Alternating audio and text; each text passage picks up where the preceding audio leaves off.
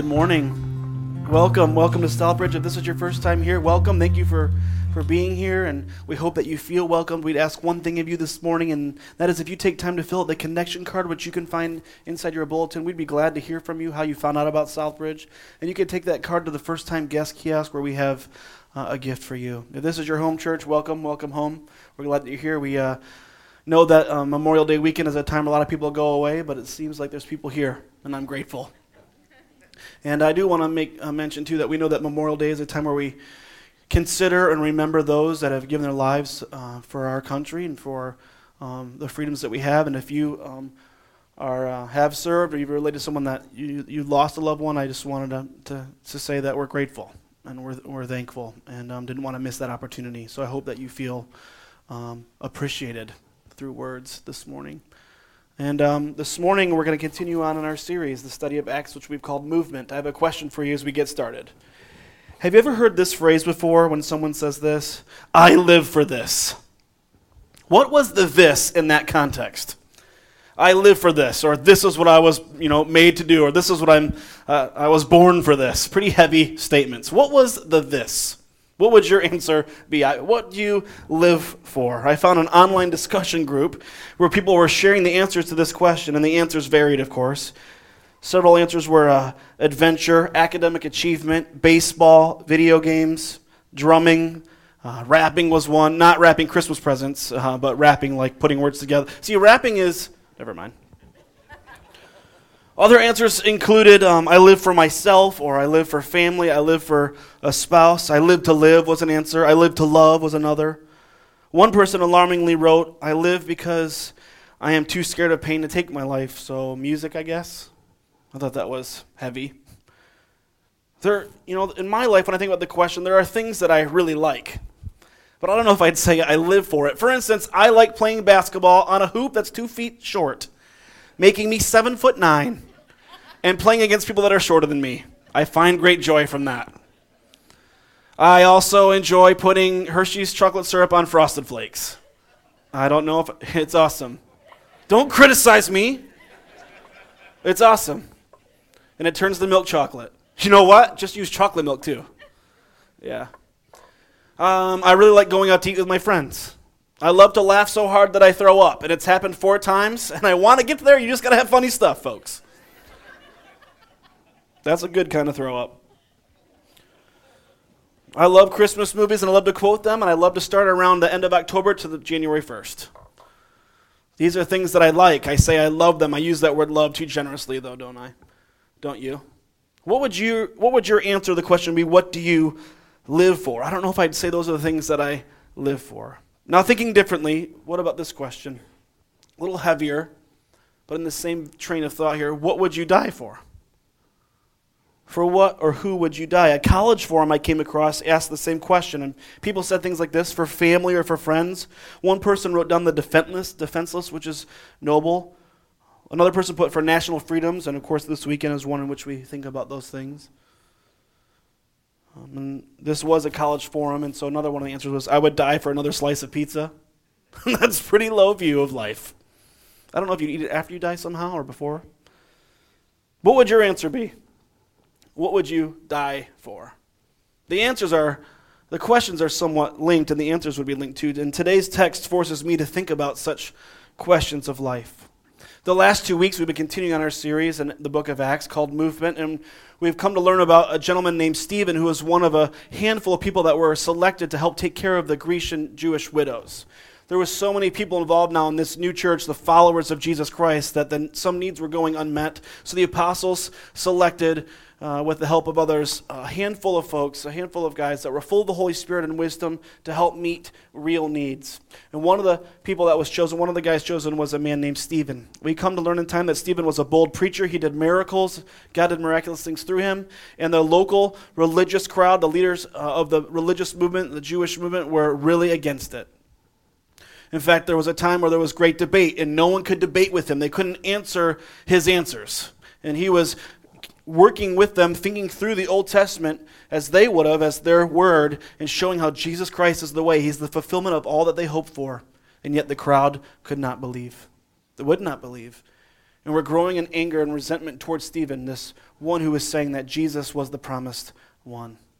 And last week we learned that basically he had preached a strong message to this crowd. The crowd is getting angrier. In a sense, his message was this: your religion is one of self-worship, not God worship. So keeping in mind and knowing that we're still looking at the life of Stephen, I want to remember the idea of what would we live for? What would you die for? And if you were looking at today's scriptures, we're going to be in Acts chapter 7. So let's turn there together. Acts chapter 7. I'm going to read our whole text this morning because we're going to go all the way through chapter 8, verse 4. So Acts chapter 7, verse 54 is our start. And if you don't have a copy of the scriptures, I'm going to read the whole thing, and then we're going to put up the scriptures verse to verse eventually here on the screen. But listen carefully. Here's our text. And we can divide the sections of this text today for those that are outline inclined to looking at Stephen's profession, his persecution, and his prayer, and then there's a postscript we'll look at. Here's verse 54. When he had said this, meaning talking about how their religion is one of self-worship, not worship of the Lord, that they deny the Holy Spirit, is what he told them. They, the crowd, were furious and gnashed at their teeth. That word gnash to me sounds like onomatopoeia. Gnash, gnash, gnash, gnash. It means angry, okay? But Stephen, full of the Holy Spirit, looked up to heaven and saw the glory of God, and Jesus standing at the right hand of God. Look, he said, I see heaven open and the Son of Man, which is a reference made by Jesus Christ of himself, that he is the Messiah. I see the Son of Man standing at the right hand of God. At this they covered their ears, and yelling at the top of their voices, they all rushed at him, dragged him out of the city, and began to stone him. Meanwhile, the witnesses laid their clothes at the feet of a young man named Saul. While they were stoning him, Stephen prayed, Lord Jesus, receive my spirit. And when he fell on his knees, they cried out, Lord, do not hold this sin against them.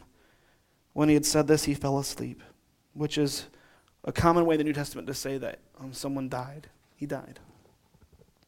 Chapter 8, verse 1, on that day, on the same day that Stephen was stoned, a great persecution broke out against the church at Jerusalem. The church is anyone that proclaims Jesus as the way, the truth, and the life, that Jesus is the sent one, the promised one, the Savior of the world, and God himself. And all except the apostles were scattered through Judea and Samaria. Godly men buried Stephen and mourned deeply for him. But Saul began to destroy the church. Going from house to house, he dragged off men and women and put them in prison. Those who had been scattered preached the word wherever they went. When I read this, I think to myself, would I be willing to experience such? Don't you? There's much to be said about this text. What would get someone in this situation? What would you do in this situation? How would you get through this situation? Would you ever be in this kind of situation? We can learn about persecution. We can learn about how to endure suffering. We can learn about faith. And there's so much to say. But when I look at this and I put my life into this passage, just thinking about what would I do, I think to myself, would I be willing to experience such? Would I love Jesus enough to die for his namesake? What would you die for? Would I love others enough that while experiencing their hatred would die telling them the truth?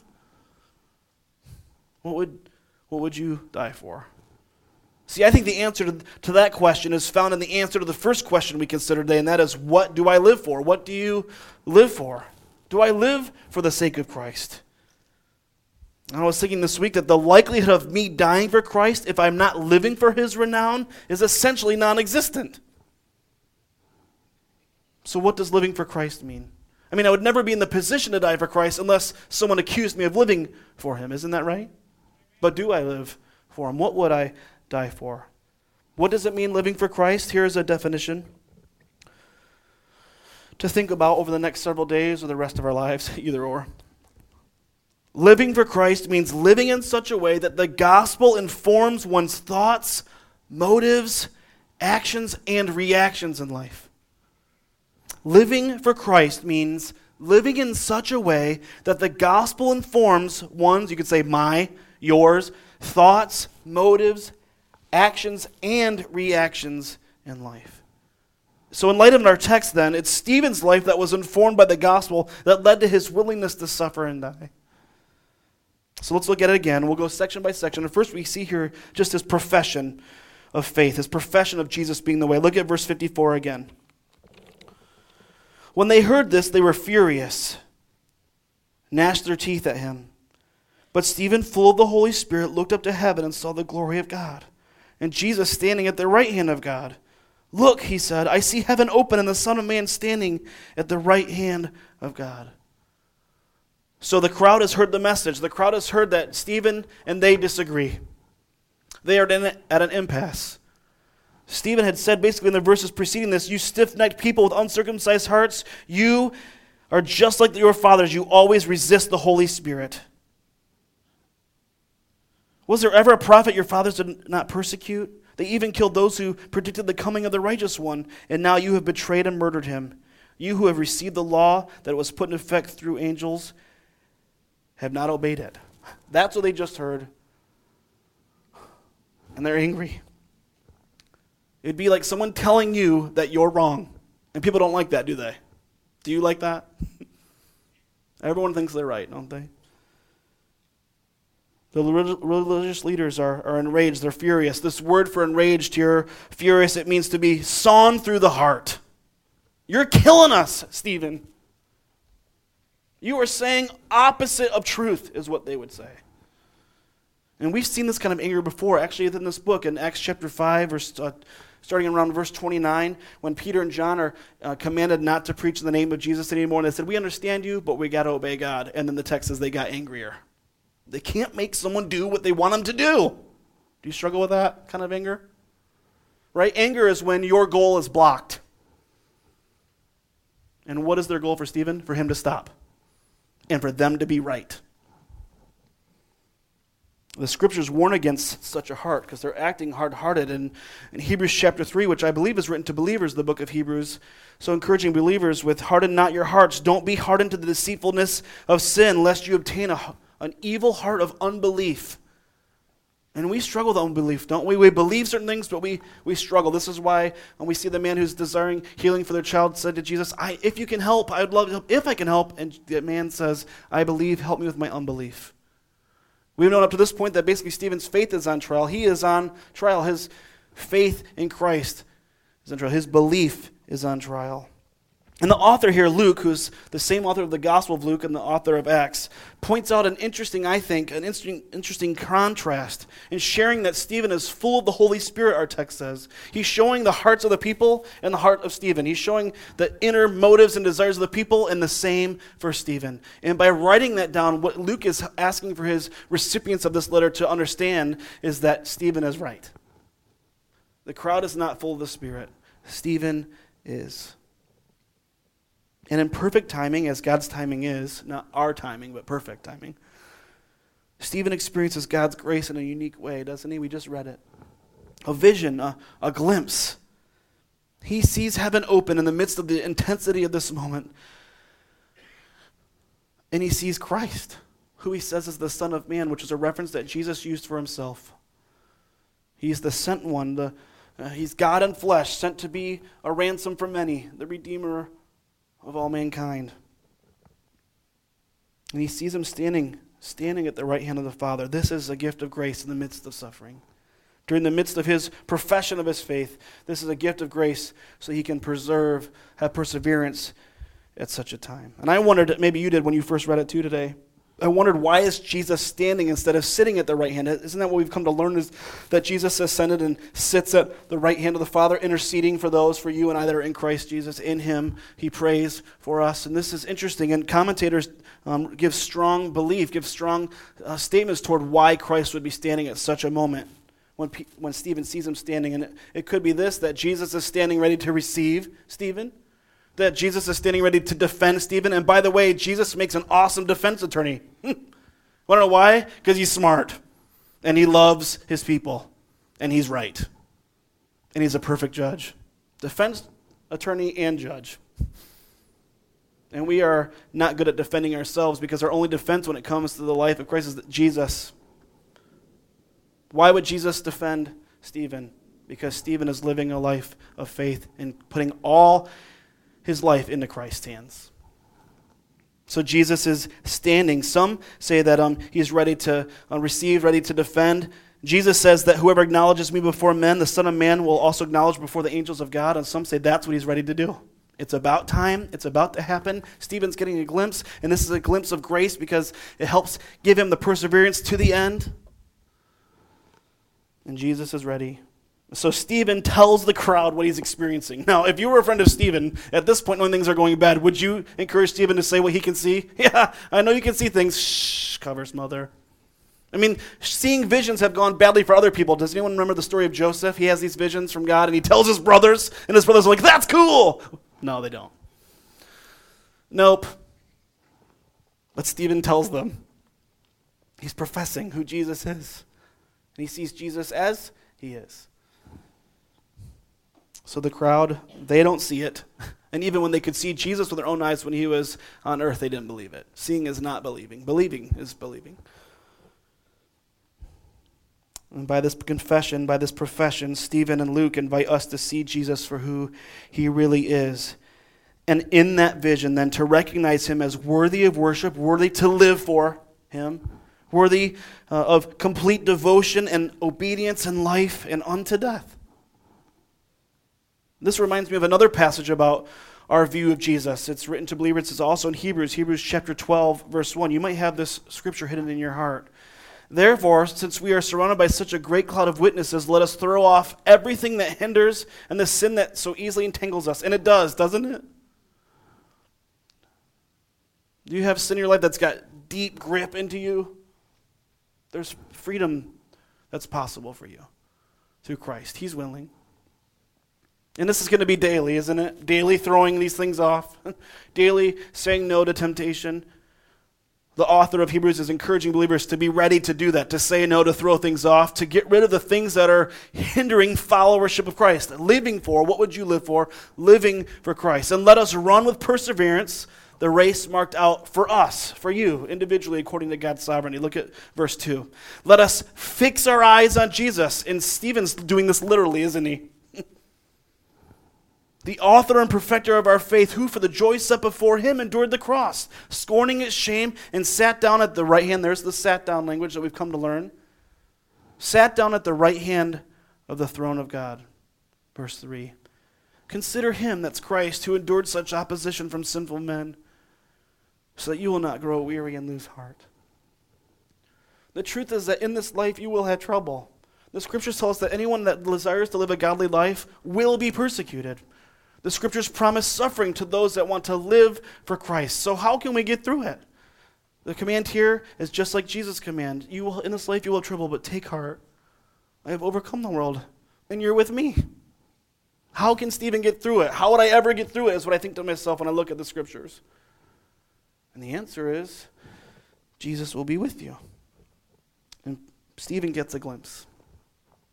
Stephen literally fulfills this command of fixing his eyes on Jesus. So Stephen's view of and faith in Christ sets him on a mission. So he boldly proclaims the truth, serves others, willingly engages the world around him.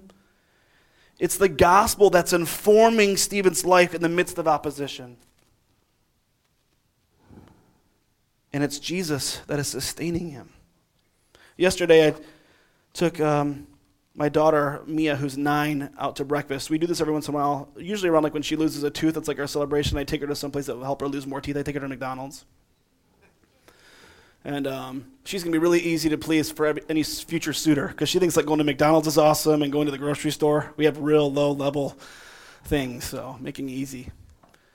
And I just started talking with her about the things of the Lord, which the scriptures command parents to do, and I brought up this text, which is pretty heavy, I'm guessing for most 9-year-olds, and it was heavy for her. And I said, Mia, I'm sharing tomorrow with church, Lord willing, about a man who died because he's telling people about Jesus. And she says, that sounds bad. I said, I think it sounds kind of bad to me. I think Stephen might think it's wonderful. I said, do you think it would ever happen here where we live where people couldn't talk about Jesus? And she said, I don't know, honestly, like a 9-year-old might. I said, what would you do if we lived in a place that was like that? She said, I don't know, I would have to keep sharing. That's what she shared, like this kind of head shake. I would have to keep sharing. I said, that's incredible. I said, wouldn't you be afraid? I would be afraid. And she said, yeah. I said, how do you think we can keep sharing Jesus and not be afraid? And she said, because Jesus will be with you. That's a biblically informed answer. So if anyone that works in Bridge Kids that helps teach our children the scripture, thank you for doing that. That's what the scriptures say. But take heart, I have overcome the world, and I am with you. Do not let your heart be troubled. I am with you. And Stephen gets this opportunity. See, thinking about our own lives now, how does the gospel inform your life? When you say, I'm going to live for Jesus, what does that look like in the everydayness of your life? Because a lot of us aren't facing this kind of suffering. We face suffering, but maybe not this kind. So let's ask some questions, because maybe you aren't really suffering right now. Maybe some of you are, and you have hard circumstances in life, and that counts as suffering. But what about this then? How does the gospel inform your role in your marriage? If your spouse is being a jerk, I use the word doink.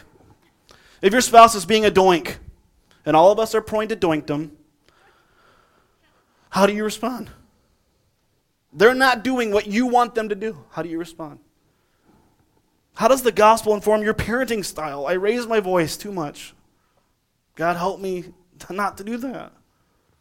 The Lord is a perfect heavenly Father. There's much to learn about parenting. How does the gospel inform your response to plans not going your way? Yesterday, or 2 days ago, to the grocery store. And when I've been going to the grocery store lately, I choose the longest line to wait in. And the reason is because I'm trying to partner with the Holy Spirit to have Him help develop patience in my life. So I don't have to come up with harder things. And I'm not thinking about where the alternate me would be if I beat myself. I just stay in this line and I'm talking to the Lord. Well, the other day I left a little gap between me and the next person because there was an aisle going this way. And this sweet lady walked up and stood right. I'm working on patience, okay? And this lady comes and stands right there. I've got a cart full of 5 kids' worth of lunches. And how does the gospel inform my response? I just take it to the Lord and say, you're hilarious. You're funnier than me. How does the gospel inform your conduct in public and in private? How does the gospel inform your work ethic? The Apostle Paul writes, I think, to some new believers, hey, work hard in such a way that non-believers praise God for how hard you work. That would be crazy, wouldn't it? That somehow they come to know Christ because you're so diligent. Wow. How does the gospel inform your love for others? How does your gospel inform your view of those that cause harm? See, that would be a way to live for Christ. Stephen's in this moment because he's been living for Christ. He would never face such circumstances if he wasn't just amplifying Christ. Yet he did, and here he is. And when we fix our eyes on Jesus and view our circumstances through the lens of the gospel, we start seeing, thinking, and behaving like Jesus. But things get a little more intense here for Stephen. So we've looked at his profession. Let's look at this persecution now he suffers. The next section here, verse 57. At this they covered their ears, and yelling at the top of their voices, they all rushed at him, dragged him out of the city, and began to stone him. Meanwhile, the witnesses laid their clothes at the feet of a young man named Saul, which is the introduction of a new person. And Saul is someone that we come to learn about for the rest of the book of Acts. That's strategically placed here. So at Stephen's testimony and at him having this vision, they're even more livid if that's possible. They plug their ears, and I always imagine like a child, blah, blah, blah, blah, blah.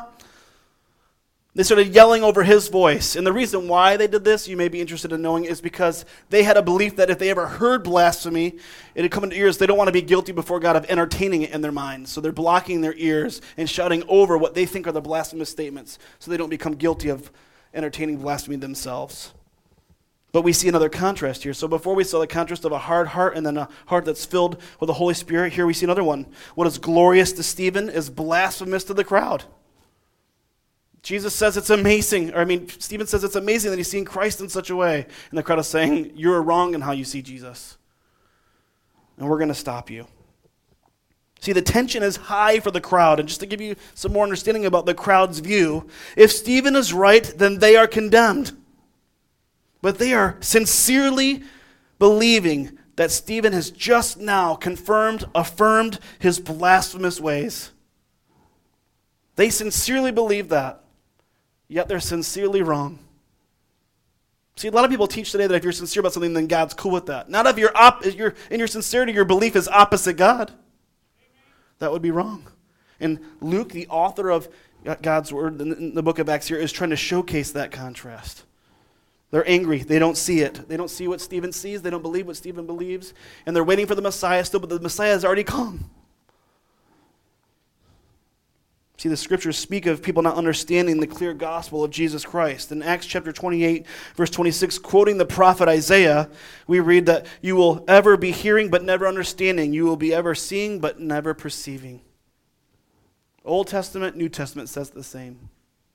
You're hearing the gospel, not seeing it. And I struggle sometimes to wonder, we have folks that come week after week after week, and our lead pastor, Scott Lear, he preaches the gospel week after week because we all need it. Believers and non-believers need to be informed by the gospel, so we'll never get tired of it, and we'll always proclaim Christ as the way, the truth, and the life here. But how can someone hear these things over and over again and see the testimonies of people whose lives have been changed from the inside out and say, no, no, no? And that's what this crowd has experienced. They saw Christ and they rejected Christ. They saw his miracles and said no to them. They saw the apostles and said no to the message. They've seen Stephen and they're saying no to the message. Their hearts are becoming hardened. They want what they want when they want it, and they're waiting for a different Messiah, not the one that this crowd is, the small crowd, the new church is following. Verse 57 tells us that the crowd takes Stephen out of the city and stones him. They had to. They either had to kill Stephen or admit that they were wrong in killing Christ. Had to. You see their issue then, right? You see the crowd's view. Let me talk to you a little bit about stoning, what I've come to learn about it. Levitical law in Leviticus 24 tells us a bit about it. It says that stoning someone must happen outside the city, so they did. Leviticus 24:16 says that stoning was the punishment for blasphemy, and that is the accusation made here against Stephen. The law also said that there must be at least 2 witnesses. Now the crowd was all witnesses because Stephen had just verified that he believes that Jesus is at the right hand of God and isn't God himself. And stoning was an intense process, and it wasn't always easy. People prepared themselves for their work. They would remove the outer garments to the inner garments and give them to somebody to watch over them, just as we see in our scripture here with Saul watching over the stuff. And we'll get back to Saul in a moment. So you may wonder then, well, how did they stone them? That's what I wondered. I used to always think as a kid growing up in church when people talked about stoning, I always thought it was about people would stand in a circle and throw, but what if people have bad aim? Then you're hitting the person you're not trying to hit. Some of us have bad aim. I don't think they stood in a circle. The Mishnah, which is the Jewish codification of law, says that the one to be stoned should be dropped from a place that's about twice the height of a man, 10 to 12 feet high, and should be on a place that's above a rocky place, a precipice, then below is a rocky place with rocks below. Then one of the witnesses pushes the criminal off the cliff, off this high place, so that the criminal falls face forward onto the rocks. And then the crowd would come down to that rocky place and turn the criminal over onto his back. And then this is what the Mishnah says. If he dies from the fall, that is sufficient. If not, the second witness takes a large stone and drops it on his heart. If that causes death, it is sufficient. If not, he is then stoned by all the congregation of Israel. So Stephen is experiencing suffering. And the truth is, in some measure, this will be true for all those that follow Christ. Maybe not the same kind of suffering, but suffering. It's promised in Scripture that those who attempt to live a godly life will be persecuted, and we ought not be surprised. And I think to myself, would I be willing? Would I be willing? And the answer is, what do you live for? What would you die for? Does the gospel inform your life in such a way that you would be faced with such an end? The Apostle Peter writes to encourage believers about suffering and that we shouldn't be surprised by it in 1 Peter chapter 4, verse 12. Dear friends, do not be surprised at the painful trial you are suffering as though something strange were happening to you. But rejoice that you participated in such sufferings for Christ. Stop there for a moment. This is a special kind of person that rejoices in such harm, isn't it? And yet we see it over and over again by the Christians in the Bible. Over and over and over again. When the apostles, as Scott taught us a couple weeks ago, were flogged for preaching Christ, they walked out and encouraged each other. Like, we got through that and we counted it a joy to suffer for Christ. Wow. Rejoice that you may participate in the sufferings for Christ, so that you may be overjoyed when his glory is revealed. If you are insulted because of the name of Christ, you are blessed, for the Spirit of glory and God rests upon you. That's the promise there of his presence with you. Verse 15, if you suffer, it should not be as a murderer or a thief or any kind of criminal or even as a meddler. However, if you suffer as a Christian, do not be ashamed, but praise God that you bear that name. You've been adopted into the family of God, and you wear his name. See, suffering is a part of following Jesus. Jesus suffered, and so will we. So according to Scripture, suffering because of living for Christ is a blessing. And Jesus said, "Blessed are those that are persecuted because of righteousness, for theirs is the kingdom of heaven." In my life, I largely seek to avoid pain. Is anybody else like that? You're not interested in pain? That's me. I might be weird. I don't like going to the dentist. I do go, but I hate it, and I dig my hand. I want them to have a new chair when I have to leave, because I wrecked it. I avoid being not liked. I avoid sharks. This morning I just had a first thought, I'd hate not being liked by a shark, because that means I'm not liked, he didn't want to eat me, and I have to face him.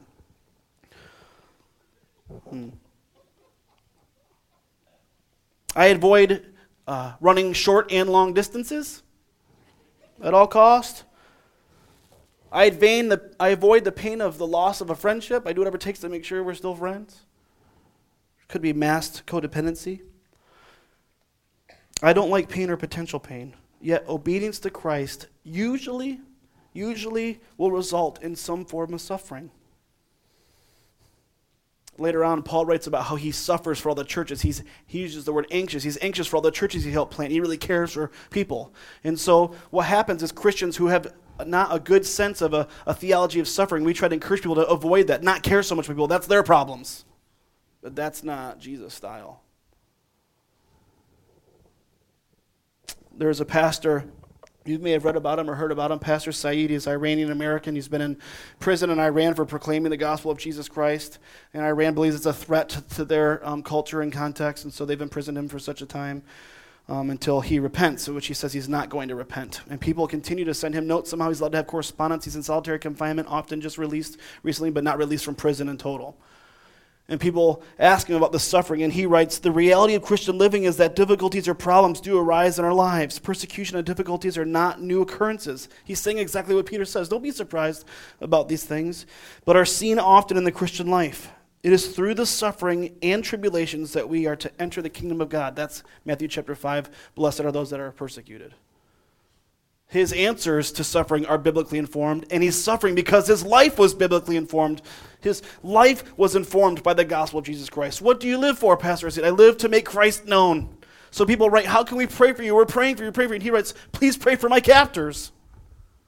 See, that's very Jesus of him, isn't it? Who prays for people that harm them? People that are full of the Holy Spirit. That's the truth. People that are living for Christ. When the gospel informs our lives, it causes us to see suffering, trial, persecution, and the persecutors differently. And the grace of the gospel was evident even then in Stephen's final prayers. Look at this last part, the prayer. So we've looked at his profession, we've looked at the persecution, we're looking at a prayer here. While they were stoning him, verse 59, Stephen prayed, "Lord Jesus, receive my spirit." Then he fell on his knees and cried out, "Lord, do not hold this sin against them." And when he had said this, he fell asleep. What are the two things that Stephen prayed for, loved ones? Did you catch it? What's the first one? Just say it out loud. It's okay. We're friends. So he wanted to be received. He's calling out to the one that can receive him. He wants to be with Christ. He wants to be face to face with Christ. He has fixed his eyes on Jesus. His life is about Jesus, but now he wants to be with him. And he's going to the one that can save him. Save me unto yourself. And what's the second thing he prayed for? Did you catch it? He prays for others. He prays for others. Jesus asked God to receive his spirit when he's on the cross, Luke chapter 23, verse 46. And it's Luke who's the same author of this book here, the book of Acts. And for God not to hold this suffering, this mocking, this persecution, the crucifixion, he asked the Father not to hold that against his killers. Let's ask this question of ourselves. What would you pray for? It's hard to put ourselves in this scenario, but think about who you really are. And let me be honest with you, if we're allowed. Mine would be this. Get me out of here. Have vengeance. And we know prophets of old in the Old Testament. One prophet was stoned, and he asked for God to avenge him, to kill his people. We know that King David, who was really tight with the Lord, a man after God's own heart, says, revenge, take care of my enemies, over and over again. But Stephen is, something's unique about him, very much like the apostles, very much like Jesus. Why would he pray for forgiveness of those that are harmed? Because there's still hope for them, that they might come to know Christ. Don't we play sometimes a role where we decide who's good enough to be in or out? Those people are too naughty. They hurt people. They don't deserve to be in. I'm not as bad as them, so I deserve to be in. No. No one's going to heaven because they're awesome. They go to heaven because Jesus is awesome. Sinners go to heaven, but sinners who acknowledge that Jesus Christ is the way, the truth, and life, and was the atoning sacrifice for their life. And Stephen prays for these people because there's still hope for them. And why would he pray such? Because his death is being informed by the gospel, just as Christ's was.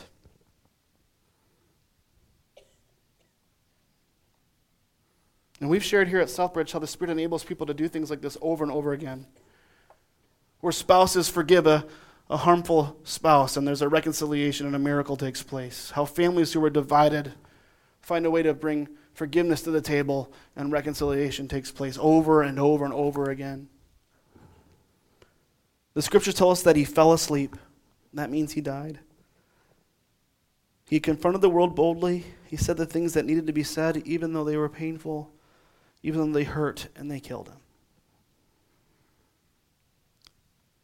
When one is really against life's most difficult circumstances, the best or worst of a person is revealed, isn't it?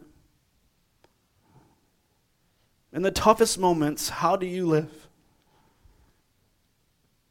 I'm asking the Lord to help eradicate pessimism from my life. Not the power of positive thought, but to see things through the gospel of Jesus Christ, that he's redeeming things unto himself, that anything is redeemable when he's in it. What's impossible with man is possible with God.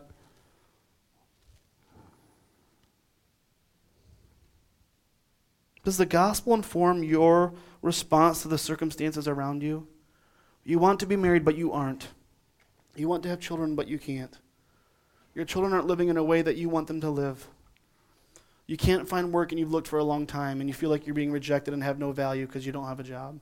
How does the gospel inform those circumstances?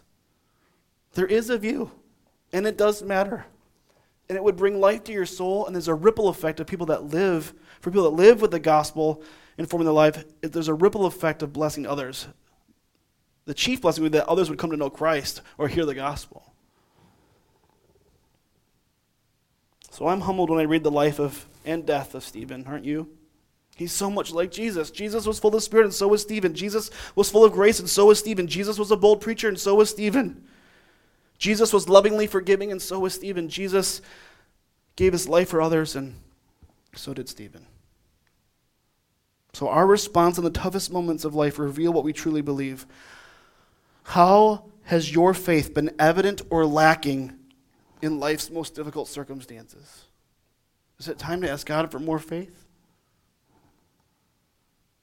Stephen lived this day with Christ-likeness, and he died in Christ-likeness. And he's with the King. He's okay. What do you live for? What would you die for? There's a postscript here.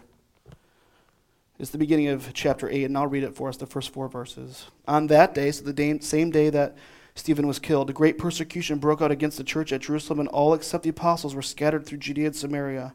Godly men buried Stephen and mourned deeply for him, yes. But Saul began to destroy the church. Your translation might say ravage, and that would be a word picture for Luke's original recipients to see. It means an animal that's tearing through its prey. That's what Saul's doing. Going from house to house, he dragged off men and women and put them in prison. Those who had been scattered preached the word everywhere they went. So Stephen's death created a movement of violence and persecution against many Christians left town.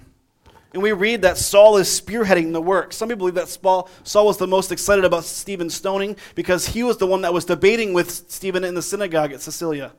People wonder about that and debate that. And Saul's very smart and knows the law. Some people believe that Saul could never shake, though, what happened to Stephen. It was Augustine, I believe, that says that the church owes Stephen because of Paul. And so we see here is that Saul is the one that's starting all this commotion and pushing forward and approving of it. But we know something happens to Saul's life. In time, Saul experiences the grace of the Lord Jesus Christ, and by God's will, we'll come to learn more about this as we keep studying.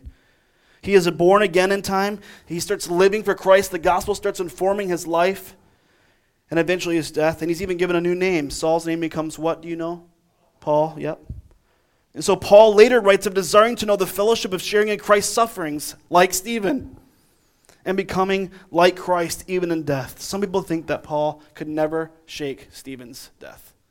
And God used it, redeemed what men meant for evil. God redeems for good. That's the song we sang this morning. Suffering and persecution appear to be a catalyst for evangelism. The last verse we read said that wherever every Christians went, people started preaching. And so somehow someone preached to someone who preached to someone. They accepted Christ, and someone accepted Christ that eventually preached to you the gospel or shared the gospel with you, and you said yes, Lord willing. That's probably because persecution broke out.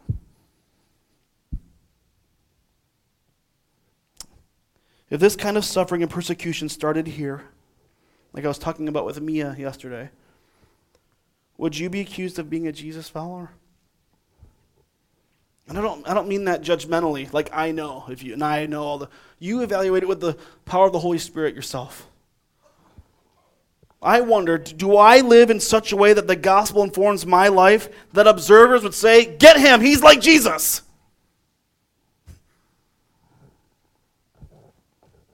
Sometimes, maybe, is my answer. What's yours? I want it to be true, but I don't. The Apostle Paul, formerly Saul, also wrote in Philippians chapter 1 to a new church that he helped start, "For to me to live is Christ." My life is informed by the gospel. How I view life, how I view others, how I view circumstances is through the lens of the gospel, for the glory of Christ. For me to live, living means glorifying Christ. And to die, well, that means I get to be with him. But I will wait for the Lord to bring me home in the manner in which he wants to bring me home. What do you live for? What would you die for? Let's pray.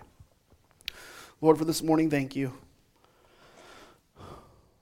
Thank you for your word. Thank you for your servant Stephen and his testimony. And we praise you for that. We know that Stephen is not our Savior, but because you were his Savior, he was willing to be bold with the gospel, loving people enough to tell them the truth and suffer any consequence. And Lord, I thank you that he's with you. Lord, would you give us a faith?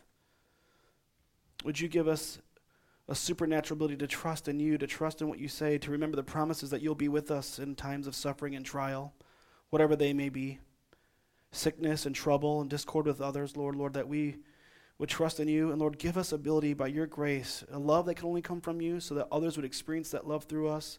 Give us a perspective that's informed by the gospel so that we may live on a promise as opposed to living pessimistically, that we would trust in your power and strength to redeem all things for your glory. Lord, give us a community of believers around us that will encourage us to throw off the things so easily entangle us, that hold us back from freely following you. Lord, help us find that kind of biblical community with other believers, that the word would inform our encouragement of one another, and that the Spirit would do his work, building us up, sanctifying us at your pace, Father, for your glory and for the sake of others. We pray these things in Jesus' name. Amen. In response to the challenge this morning, we're going to stand and sing these words taken